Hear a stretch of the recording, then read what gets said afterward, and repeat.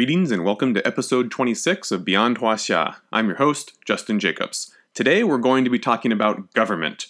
How did the Chinese imperial state, which existed in various forms for about 2,000 years, from roughly 200 BC until 1911 AD, how did they actually carry out governance on the ground?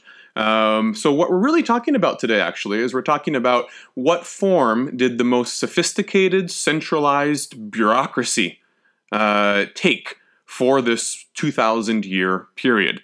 Now, you're probably going to be surprised by what will appear to be the loose, ad hoc, informal nature of this bureaucracy, but keep in mind, this is something that existed once more before our own modern era. Today, we're so used to having the government in our daily lives in so many ways. Censuses that, ask really intrusive questions about your household. The government knows your exact income. You have to fill out various forms related to your identity. Government is much more in the lives of people today than it was in the old days, okay? And the way that I like to think about the Chinese imperial governmental system on the local level, we're not talking about the central government here or the imperial court or any of that stuff. We're talking about what did government look like for your average citizen? Citizen is sort of a loaded modern word for your average subject, all right? Subject, someone who is ruled by another, and you're not necessarily granted the idea of rights that exist when you're born, rather obligations to those who are above you. That's more a subject than a citizen. When you had to interact with the government, how did that interaction take place? Who was the face of the government for most people who lived in various Chinese states? And the way that I like to refer to this is to think of it as pre-modern government on the cheap, okay? Before you get to the Industrial Revolution, before you have new technologies of surveillance and the ability to have state agents who basically attempt to harness the resources of every single person in the state to a degree that have never been harnessed before. Prior to that, there are limits to how far a bureaucracy, even a sophisticated centralized bureaucracy, there are limits to how far they can actually penetrate into the individual family household. And we're going to talk about that today. Now, the focal point of all of this is what is known as the Yamen, Y-A-M-E-N. The Yamen, I like to just use the original Chinese word untranslated. The Yamen was the Chinese word for a local government office. Okay? In the big dynasties, the big empires that had all of the agricultural heartland from, the Yellow River down to Guangzhou, all the way down in the southern part of the East Asian continental mainland, you're probably talking about something like 2,000 counties, give or take. You might have 18 provinces or so. And then within those provinces, in all, you might have about 2,000 counties for the entire empire. Each one of those counties will get a yamen.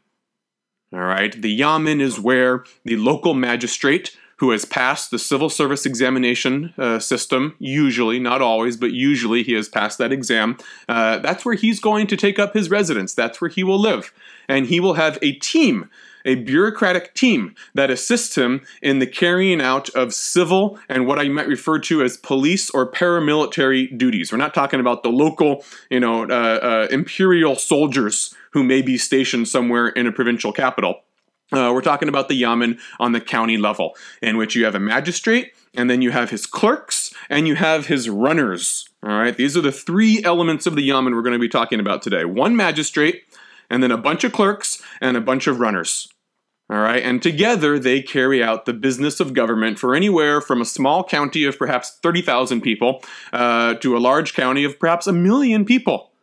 All right, so you're going to see here, despite this being probably hands down the most sophisticated centralized bureaucracy in the world prior to the 19th century, okay, the limits of its reach are going to be painfully apparent when we start seeing how it actually governance is carried out in action. All right, now let's sort of get a little background to these three main actors. All right, the magistrate, the clerks, and the runners. Now you can think about the difference in their job titles, and the prestige and respect and the salary associated with these job titles in terms of class differences.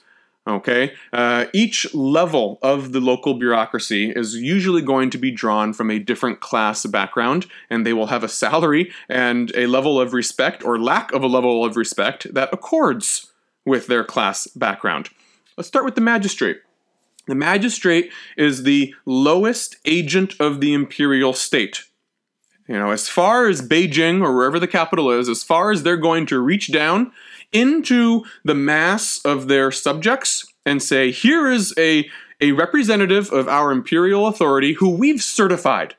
He's gone through a system of certification. He's met the emperor. We feel confident in his abilities to reflect and implement the uniform laws and regulations that we've set down for all counties. He's our man. Okay? And we will keep a tight rein on him. He will be bound by our regulations, and he will be subject to punishment and reward directly from the imperial center. All right? He represents the lowest level at which the imperial state will reach down into the local population and take responsibility for one of their agents. Okay? He is one man in a sea of anywhere from 30,000 to 1 million people. He is vastly outnumbered. Okay? What is his background? Well, all right, he is seen as being, in Confucian terms usually, he's seen as being a superior gentleman made up of moral character and integrity. He is a superior man who manages other men. All right, usually there isn't a pretense that he has some sort of specific technical training. He is a generalist philosopher, exemplar of moral authority, and a really smart person. Okay, cast your mind back if you if you listen to previous podcasts. Cast your mind back to the episode on the civil service examination system.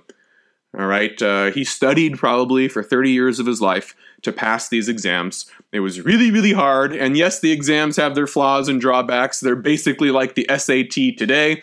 The whole point was just to certify this person as a really smart, capable person who will learn whatever he needs to be able to learn on the job. And the test proves that. Yes, many equally qualified and really intelligent people weren't able to pass the exam and won't have this opportunity, but you're pretty assured that the ones who are chosen and did pass the exam are also equally intelligent and capable of learning on the job.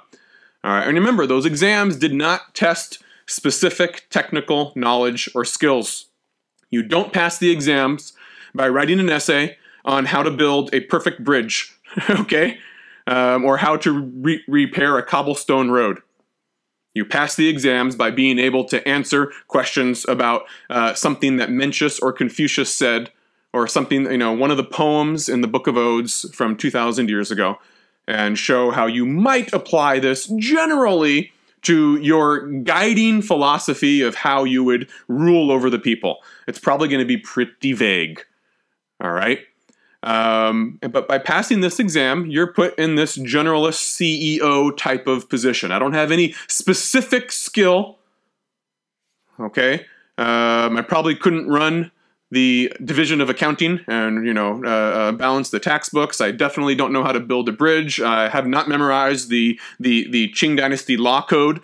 You're going to rely on other people to do that stuff for you.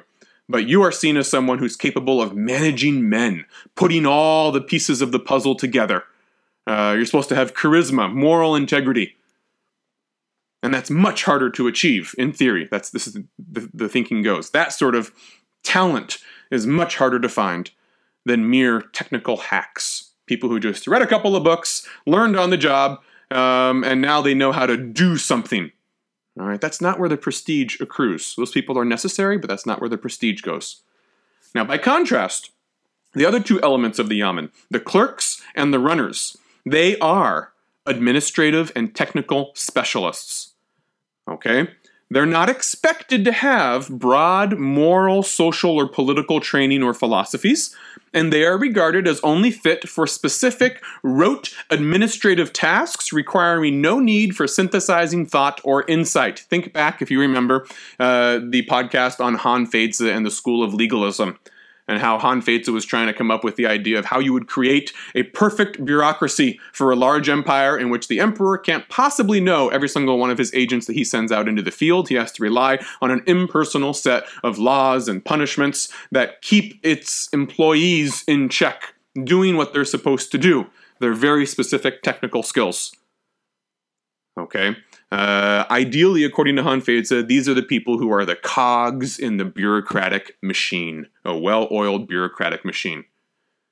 All right, and the magistrate is, again, the Wizard of Oz behind the curtain, the big dark unknown who is rarely seen and rarely visible, but he manages all the cogs in this machine, all the technical experts. Now, the Associated Discourse surrounding clerks and runners made these distinctions between them and the magistrate clear in morally pejorative terms. It was said that both clerks and runners were, quote, talons and teeth. In Chinese, the phrase was wei guan zhi jia ya. Bad Chinese. Wei guan zhi jiao ya. All right, the talons and teeth who serve the local official, who serve the government. And they were universally reviled.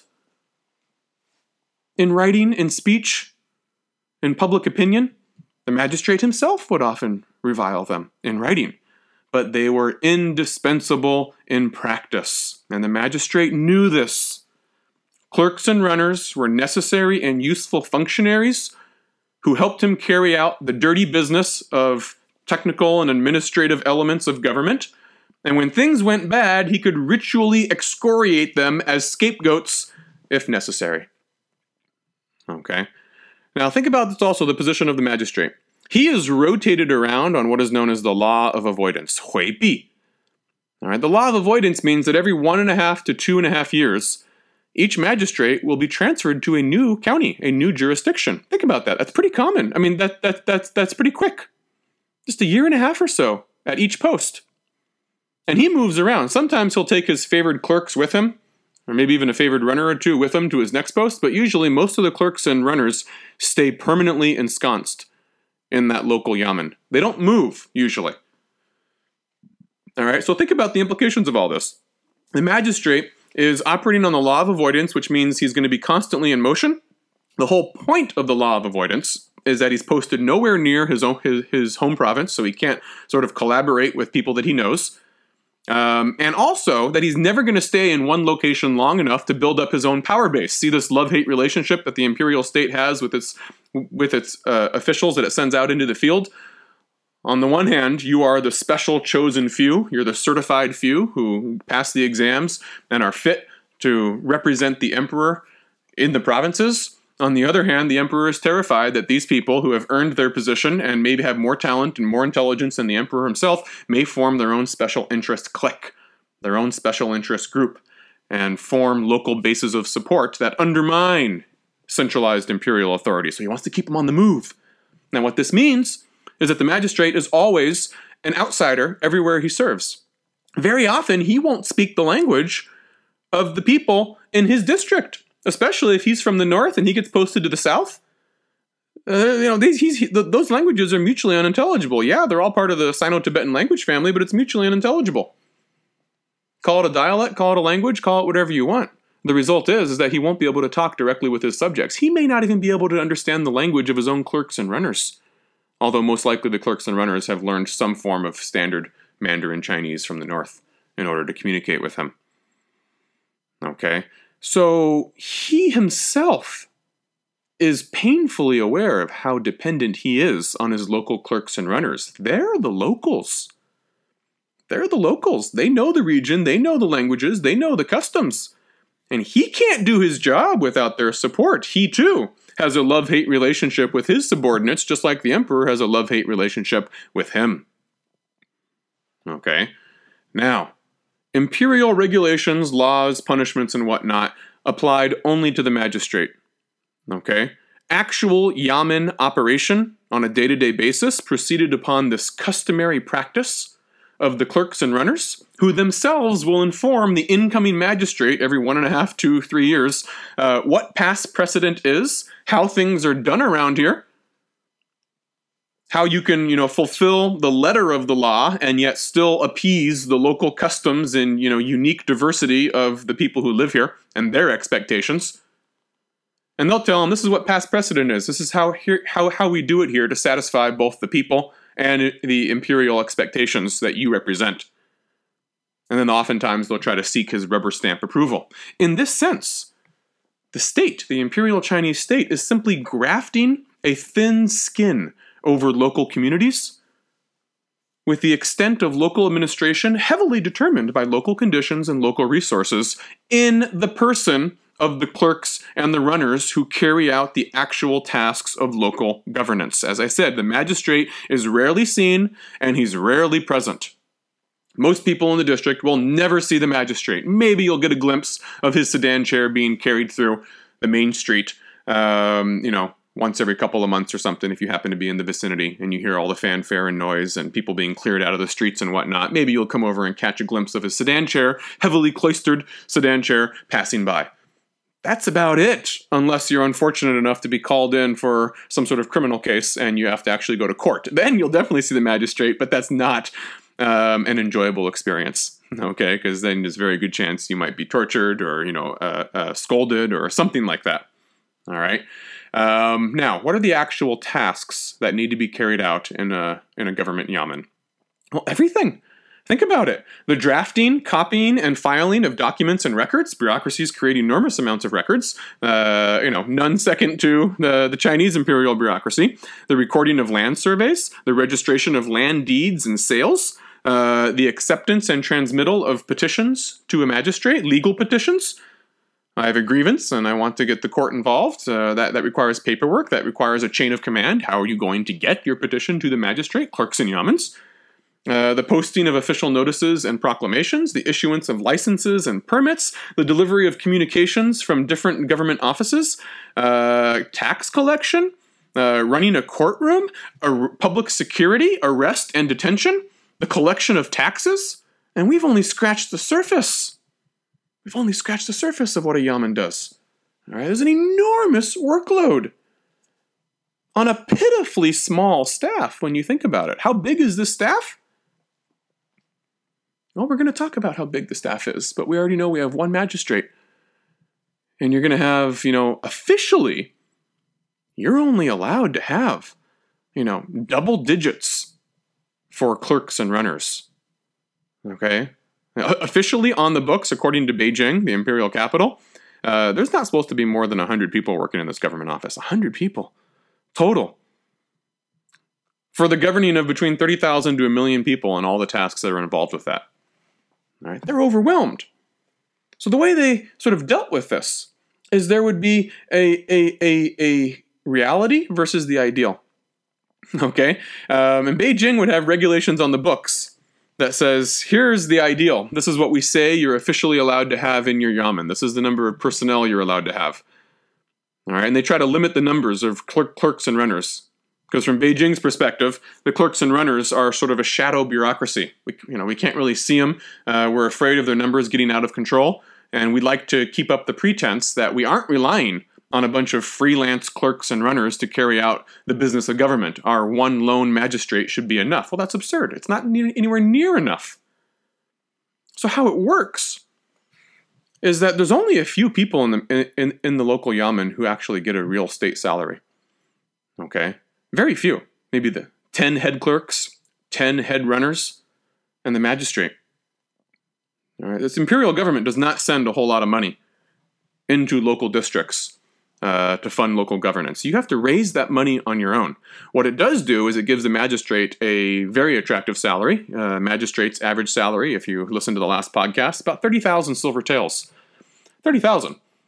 Remember what a peasant makes in a year? An agricultural peasant laboring out in the fields, 5 to 7 taels a year. A magistrate makes 30,000 silver taels a year. Okay? And as I said in the last podcast, not all that is profit. Not all of that is sort of take-home net pay. All right? He has to use that salary to run his yamen, to hire potentially hundreds of clerks and runners. Maybe there might be up to 1,000 men working under him. And Beijing has only paid the salaries for maybe 20 of those men. And officially, they don't want to know that anyone else even exists. And if they learn that the magistrate has hired 500 runners and clerks to carry out the business of a large and busy yamen, they'll probably punish him. Okay? So the magistrate hires his own staff with his own money, tries to keep that a secret from Beijing. All right? And then they also charge what are known as customary fees to the local population. Usually, if you interact with the government, you're going to have to pay a fee. Okay?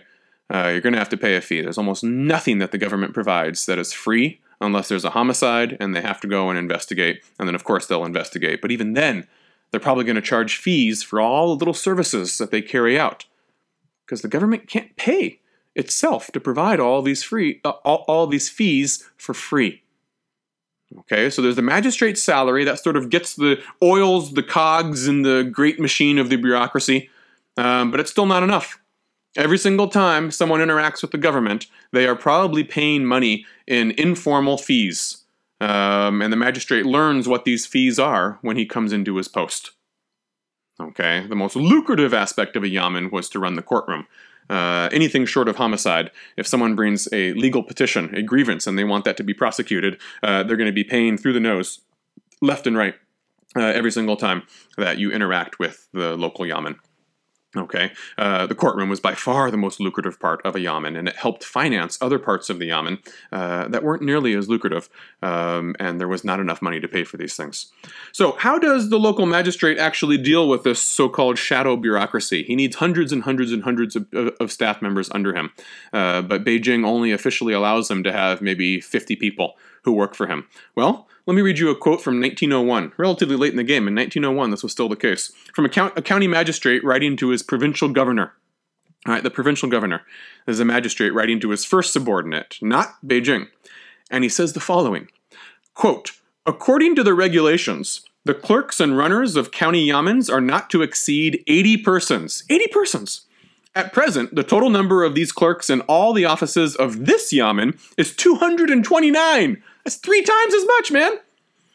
None of these individuals are reported to the Board of Personnel in Beijing, however, since they are all outside the statutory limits and would appear to demonstrate that I am violating the regulations. Therefore, in the formal report to be given to you for transmission to Beijing, I will follow the old rules and report only statutory numbers. The actual circumstances, however, will be appended in a separate report to you only. I do not know if this is to be permitted, and I therefore humbly ask your grace to judge. End quote. Of course, he knows that this is how he has to do it. And he knows that his governor is absolutely going to permit this. It's the only way government can be done. The locality is deceiving Beijing into thinking that it can actually run the government according to the ideal of, 80 people. 80 people! For hundreds of thousands of subjects that you have to govern. Okay, now, we've talked about the shadow bureaucracy, the class backgrounds of the 3 elements, the 3 types of personnel who are in the yamen. Now let's delve into more detail about these clerks and runners. The clerks, let's start with them. All right, a yamen is divided into 10 different offices. And perhaps each office could have anywhere from another 10 to 100 clerks in each division. You can see how these numbers spiral out of control exponentially very, very quickly. What are the 10 offices? Well, let me read them off for you so you get an idea of what you deal with in the yamen, how it's divided up organizationally speaking. Personnel, granaries, revenue, rites, rituals, rites, salt, the military, punishments, public works, receipts and transmissions. Oh, I bet that's a really boring department to work in.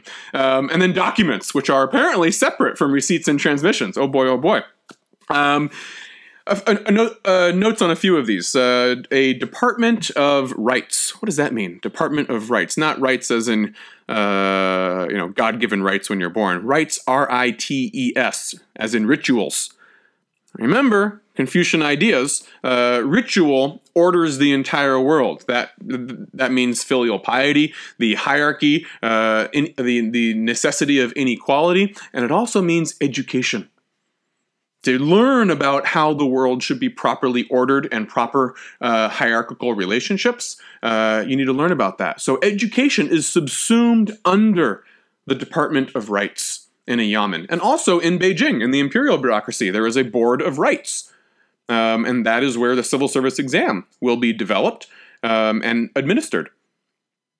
All right. In Beijing, at the imperial level, the Board of Rights also manages foreign relations with other states. We know that is mediated through what's known as the tribute system. All right, because it's seen as hierarchical relationships, at least in theory, between the Son of Heaven and all of his younger brothers, inferior younger brothers out there in the universe. All right, but back to the yamen. All right, all the clerks, each one of these offices will have one head clerk. Okay, one head clerk. The head clerk resides in the yamen. Okay, he lives there. He's got a bed, he's got a room, he actually lives in the yamen. Okay, and that head clerk is hired, or at least confirmed in his position, and has an interview with the magistrate. All right, this is like, the relationship between the magistrate and the emperor replicated on the local level. All right, he's met the magistrate, he works with him, he has regular meetings with him, and then below then, the head clerk has to hire all of his own regular and temporary clerks, depending on the season and the sort of tasks he has to carry out. And all those other clerks below the head clerk will likely never see the magistrate. Okay. Now, the head clerk hires and fires his own regular clerks, and he doles out the assignments to all of these clerks, along with their associated fees. And now you can see how this would become a source of great conflict. Okay, fees, these customary fees, whatever the general public is charged every single time that they have to interact with the government, often involving some sort of paperwork, that is a great source of conflict among the clerks, and as we'll see, among the runners as well. Because some types of jobs, the fees are more lucrative. And they say, well, if you're going to get greater fees when you go out and deliver this document to so-and-so, or you go out and you engage in a survey or an investigation and inspection of local apothecary shops and make sure they're up to code, and then they have to pay you for the privilege of having their shop inspected. If that's a really high fee and it's more than some other clerk gets when he goes out and does stuff, well then, we got to make sure that this is divided up evenly. And so sometimes there would be conflicts among clerks. That's a more lucrative job that he has than me. And the head clerk has to manage all of this. Okay, the head clerk is in a considerable position of liability. He is personally responsible for all the actions of the clerks beneath him, of his own staff. Just like the emperor feels like he's responsible for the one magistrate he sent out into 2,000 counties. The head clerk is responsible for meeting the tax quota. That's always a dangerous one. And most importantly, well, not most importantly, but maybe surprisingly, he has to maintain and repair all office facilities out of his own resources. Just like the magistrate has to take that 30,000 silvertail salary and pay an army of staff, the shadow bureaucracy, the head clerks, they actually do get an official salary from Beijing, and then that's supplemented by local customary fees that the head clerk manages and doles out to all of his own clerk subordinates. He has to make sure that he has enough money too. He saves up enough money. If the roof starts leaking after a storm, he has to fix that. Magistrate's not going to fix it. Beijing's not going to fix it. You have to fix that. All right. So at each level, when you go down the hierarchy, each little division is sort of their own little fiefdom. Okay, in which one person interfaces with with their boss, and then everyone else is again sort of this shadow bureaucracy.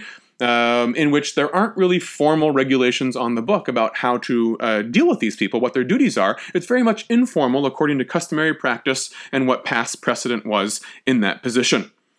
The head clerk serves his term for a period of 5 years, and then afterwards he either has to become a regular clerk and a new head clerk is sort of elected or recommended to the magistrate. You can see there's going to be a lot of politics involved in that as well. Or the head clerk is allowed to take the civil service examination system. Okay, the civil service examination system. Remember, clerks, where do they come from? They oftentimes originally were from the same class, ideological, economic background as the magistrate himself. The only difference is the magistrate passed the civil service examination system, and he didn't. But what happens when you don't pass it, but you still have a whole lot of education and you're accustomed to a certain comfort of lifestyle and you want to be a man who makes his living through the written word by doing things where you labor with your mind and not with your physical, body? Well, being a clerk in a yamen, working for a magistrate was one way that you could do this. Okay, so think of these guys, clerks, as frustrated scholars. Frustrated scholars who failed the exams, or maybe they're still trying to pass them. They're taking the exams every once in a while. So what they do is they leverage their literacy, still a rare commodity. They leverage the literacy that they've acquired and their social aspirations into local government yamen work. And oftentimes it'll give them an opportunity to engage in business relationships on the side. They'll be able to get involved in local investment schemes. And inevitably there'll be some corruption involved as well because they're in a position of authority. They control the issuance of land deeds. All right, who has what paperwork on file? You can see that there would be opportunities for them to be able to leverage their authority into a lucrative economic benefit for them and their families. Okay, so sometimes actually it was seen as beneficial. If your son can't pass the civil service exams and become an imperial official, the next best thing was to work in a yamen as a clerk. All right, it would be a ready source of government information, influence, and possibly revenue. Now, at the level of the head clerk, this frustrated aspiration of passing the civil service exams and becoming an official would be channeled into the privilege of being able to retake the civil service examination system after the end of his 5-year term. And then if he passes it, he'll be back on track to become his own magistrate. But if he doesn't, then he cycles back into the level of regular clerks. Okay. Installation fees. Among these clerks, any person who becomes a new clerk is recommended for a new post by an existing clerk. The expectation is that you will have to pay what is known as an installation fee. And the idea is that after you pay your installation fee, basically you're paying so you can have this job, you will hopefully be able to recoup that installation fee through the customary fees that the yamen charges in the course of your regular duties to the general populace. Okay, and one way that a magistrate oftentimes would suspect his head clerks of engaging in corruption and using their position to make too much money, immoral money, is that if they see too many clerks being hired and they're like, wait a second, I saw, customary past precedent in this county is that we have 200 clerks in the shadow bureaucracy, and you've hired now 350 clerks underneath you. I suspect that you're doing this just so you can collect additional installation fees, and we don't actually need this many clerks, and then he might launch his own investigation. Okay. If there are conflicts among the clerks, the magistrate prefers that the clerks handle their conflicts internally. All right. It's only if it's really an irresolvable conflict among clerks, usually involving fees. Who's going to get what sort of cut of what fees? That sort of thing. I paid my installation fee and I haven't been able to make back the money in 3 months. Come on, I need a better job here. And then fisticuffs might break out even among educated gentlemen in robes. Fights can break out. Then the magistrate might get involved. Okay. Now the clerks, how are they viewed by the general populace and by the magistrate? Better than runners. We're going to talk about the runners in a minute. The clerks were usually seen as fairly respectable. Okay, they're literate. They like to try to associate themselves with the moral rectitude and self-cultivation and literary pursuits of the Confucian gentlemen. After all, they did train to take the exams. They just didn't pass it. So they have a similar educational background very often, but they have frustrated ambitions. So they like to think of themselves as gentlemen who are simply sort of gentlemen in waiting. We haven't had our big breakthrough yet. And so I'll serve the gentleman who has had the big breakthrough, the magistrate. And generally speaking, the magistrate saw the clerks as colleagues of a lesser order. They're not on an equal standing with him, and sometimes he'll scold them and use pejorative language to describe them. But on the whole, the magistrate had a positive, working, and generally respectful relationship with the clerks, who, after all, were not that far removed from his own educational background and economic background. Okay, he's just a little more lucky in the exams than they were. Okay, so that's clerks. What about runners? Runners, known in Chinese as chai. Runners did all the dirty business of enforcing state authority in areas that were not under the purview of, actual military soldiers. All right, short of a rebellion or war. All right, runners are doing all the muscle work. They're the muscle men of the local government. Okay, It's despite the fact that they're not really doing, the sort of things that are done in wartime. The job of a runner was far more precarious, dangerous than the clerks, and it was a much less respected position. Okay? Think about their economic background, their educational background too. Runners tend to be illiterate. Most of the time. Maybe the head runner might have rudimentary literacy, but most runners have not been able to acquire an education. That alone tells you what their likely economic background is going to be, because education is expensive. Not only the fees involved in tuition, but the ability to take your son out of productive labor that contributes to the household and let him learn and read books full time. That also is a lost economic opportunity if you engage in that. So very expensive. Okay, they often far outnumbered the clerks. There's far more runners than you have clerks. Okay, the magistrate views the clerks just like the emperor views the magistrates, with reserved suspicion and yet grudging respect. Okay, but they were openly hostile to runners. The magistrate was openly hostile to runners. Runners were thought of as a debased caste. They were barred from taking the exams. There's no hope of being able to take the exams no matter how good you do your job. They wouldn't want to anyways because they're not educated. They have no hope of being able to pass it. There is little chance of social mobility in the job of a runner. A clerk might be able to work his way up to head clerk and then work his way up to be able to take the exams. Okay? Not so in the case of a runner.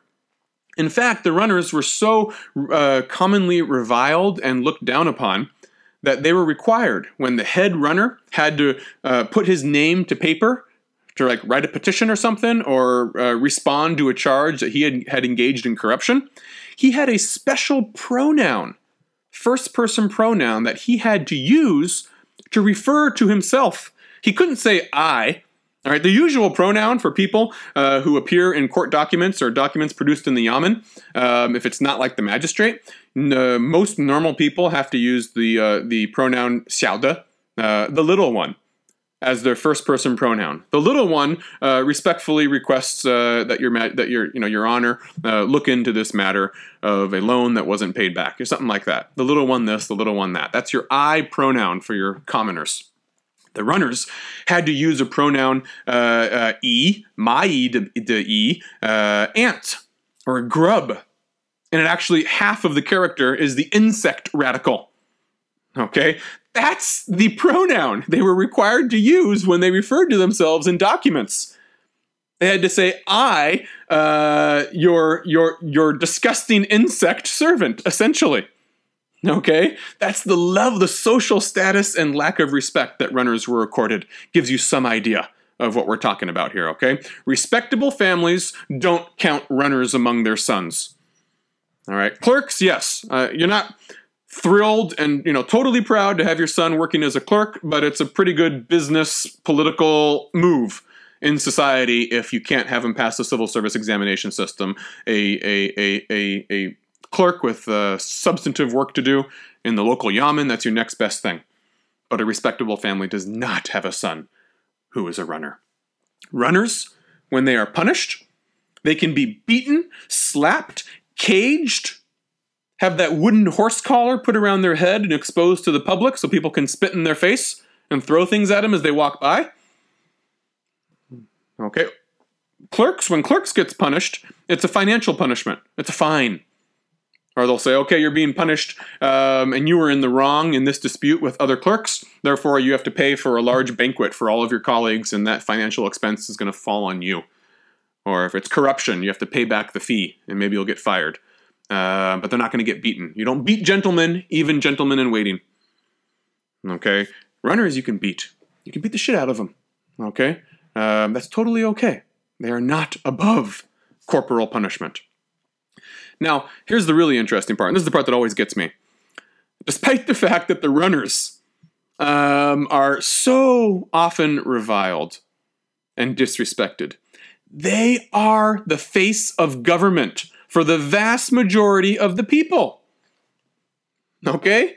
Wrap your mind around that for a minute. Because runners, in contrast to clerks and the magistrate, carry out their duties usually outside the physical confines of the yamen. They're the ones who are using their legs and arms to actually deliver documents, to go and collect taxes. They're often outside Okay?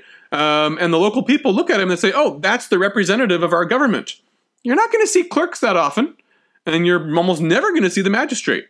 You see runners all the time, however. And when the government shows up on your doorstep, the face of that government is the runner. All right, what did the runners do? Oh, a lot of stuff. They collect and deliver taxes, especially taxes that are in arrears, that have not been paid by the deadline. We're going to talk more about taxes in a minute. They engage in local police and security work. They have to carry out a warrant for an arrest, actually arrest someone, escort them to the local jail. This is dangerous jobs. All right, these are people who sometimes people are wrongly accused, but if they're not, that is a criminal. And things can go bad in the course of escorting a criminal to a place that criminal doesn't want to go. They can be gatekeepers. They guard the yamen. They guard the granaries and other state structures. They are jailers. They staff the jails. They are night watchmen. They are sedan chair bearers. When the magistrate is going to move around, it's not the clerks who are going to lift up his sedan chair and walk through the streets. Are you kidding me? No, it's the runners. That's physical labor. Clerks aren't going to be caught dead doing that kind of work.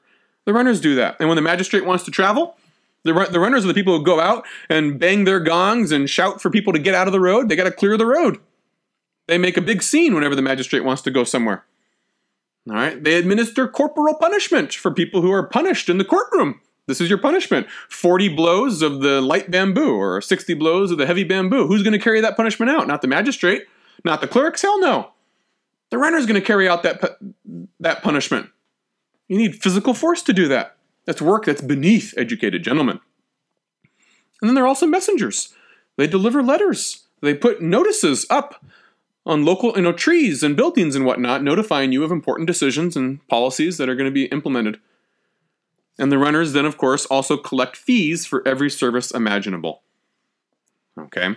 Now, the same hierarchy exists for runners as exists with clerks, only there's a lot more runners than there are clerks. You have one head runner who's probably literate, and he resides in the yamen. Okay? Under that head runner can be hundreds and hundreds of regular or temporary runners, who the head runner recruits himself. They're in his own network. Okay, the head runner manages his own staff, just like the head clerk does. But the staff is much, much longer, much bigger. Okay, and there's no timeline. If a runner is doing well and he seems to be effective at his job, he can serve for his entire life. There's no 5-year deadline in which you have to sort of, go back and reapply or something like that. Okay, you got to pay installation fees to become a runner as well. Okay, and the idea is, of course, you'll recoup that installation fee by all the customary fees that you have to charge the people in the course of your duties. Okay, now the big task of runners is tax collection. Taxes. Okay, not a fun job. No one wants to pay taxes, but the imperial state requires lots of taxes to operate. It's a big empire. Runners are at the center of tensions between the imperial Chinese state and its subjects over the issue of taxes. Okay? And it's a relatively high-risk job, as you can probably imagine. How are you actually going to get taxes from people who are either poor and can't pay or simply don't want to pay? And in any circumstance, those people are not happy to see you. If they didn't pay the taxes when the taxes were initially due, then they're not going to want to see any representative or agent of the government who's coming to ask about where are your taxes, they're late. Okay? Now, the logistics of tax season is that the regular tax chests are collected. Okay? Everyone knows when they're due. And you submit your taxes, and then the clerks will draw up a list of those who have paid and those in the community who have not paid. And they'll say, these are the people who have not paid their taxes. He gives the list to the magistrate. The magistrate issues a formal warrant threatening arrest if the taxes are not paid. And then the head runner takes this warrant and he doles them out to all of his own runners who will also, be paying him a fee for the privilege of being able to go collect this tax. All right. And then the runners themselves have to assume the debt obligations of the people who have not paid their taxes. These are going to be often destitute and desperate people, and you have to force them to repay a debt that either they cannot pay or don't want to pay. And yet, if they don't pay it, you're liable for that tax debt yourself. Okay? So you assume the debt of people who haven't paid their taxes. It's now your private debt as a runner. You assume liability for that debt. You have to cover all of your own expenses in traveling to the site, the village where people haven't paid their taxes. Inns, food, transportation, whatever it is. You got to pay for all that yourself. And then you have to confront hostile locals or sometimes even an entire village who is going to see you as an intrusion, an unwelcome intrusion into their lives. And they might get together and beat you up. Physical violence, which is why the clerks aren't going anywhere near tax collection. So most of the runners, what they're essentially doing is they're turning a public debt into a private debt. And they're assuming the burdens of a private debt, and they're now liable for that. So in order to make sure that they have a good chance of recouping this debt, they know there's going to be hostile villagers out here who don't want to pay. They may think that they can beat me up because I'm not a real soldier. So what they do is then they'll sort of contract their own friends and family on a freelance basis. One more level of sort of outsourcing, right? In which they'll say, to their brother or their cousin or their local friend, they'll say, hey, you want to come with me? And I've assumed the burden of this. I've bought out this debt, okay? I've bought out this debt. They're like a private debt collection agency on an individual level. I've bought out this debt, this tax debt, and I need to go collect it. We're allowed to charge 3% interest on all of our expenses in recouping this debt. So transportation expenses, food, lodging, all that sort of stuff, plus 3% interest. Okay? I need some help. Because these people obviously don't want to pay it, or else they already would have paid it. So you recruit your friends and family to come with you, and obviously you're going to have to pay a portion of anything you get from the people to your friends and family who come with you, or else why would they come with you? Okay? And then you go out and find the people who haven't paid yet. Okay? And many of the people, even if they didn't try to beat you up, if they say, oh wow, he brought, 3 brothers, 2 cousins, and 5 friends, all of his drinking buddies. And they think, okay, it's too risky to beat these guys up or scare them out of the village. People who had debt could also be very tricky and try to deceive them. They would try to disguise land deeds through dead relatives, fake real estate sales. They would try to act like they weren't the person in question. Prove it that I'm this person. Prove it that that's my land that I owe money on. And it could be tricky. Maybe they falsified documents. Maybe everyone in the village is in on the deception and no one's willing to out them. What is the runner supposed to do? If you pursue the wrong debtor and intimidate and threaten and possibly inflict physical violence on the wrong debtor, you can be held responsible as well. And you could be beaten when you get back to the yamen. We saw that runners could be beaten. And yet if you don't recover the debt, the tax debt, you have to take out your own loan to pay it back to the yamen. Because remember, you bought out that debt. You bought out that debt. All right. The state saw it as expedient to take public tax delinquency and translate it into a private debt. The debt is yours. And you're sort of like a freelance businessman now with big muscles. And, the authority to use a small degree of physical coercion to get that debt back. All right. The runners are the face of the government. And they're, financially reliable. And they can be physically punished if things go wrong. Obviously, though, things went right enough of the time that many people wanted to be a runner. All right. You didn't have any chance of getting an education and going that route through life. But you also just, can't stomach the idea of just constantly laboring under the sun in the fields day after day after day after day.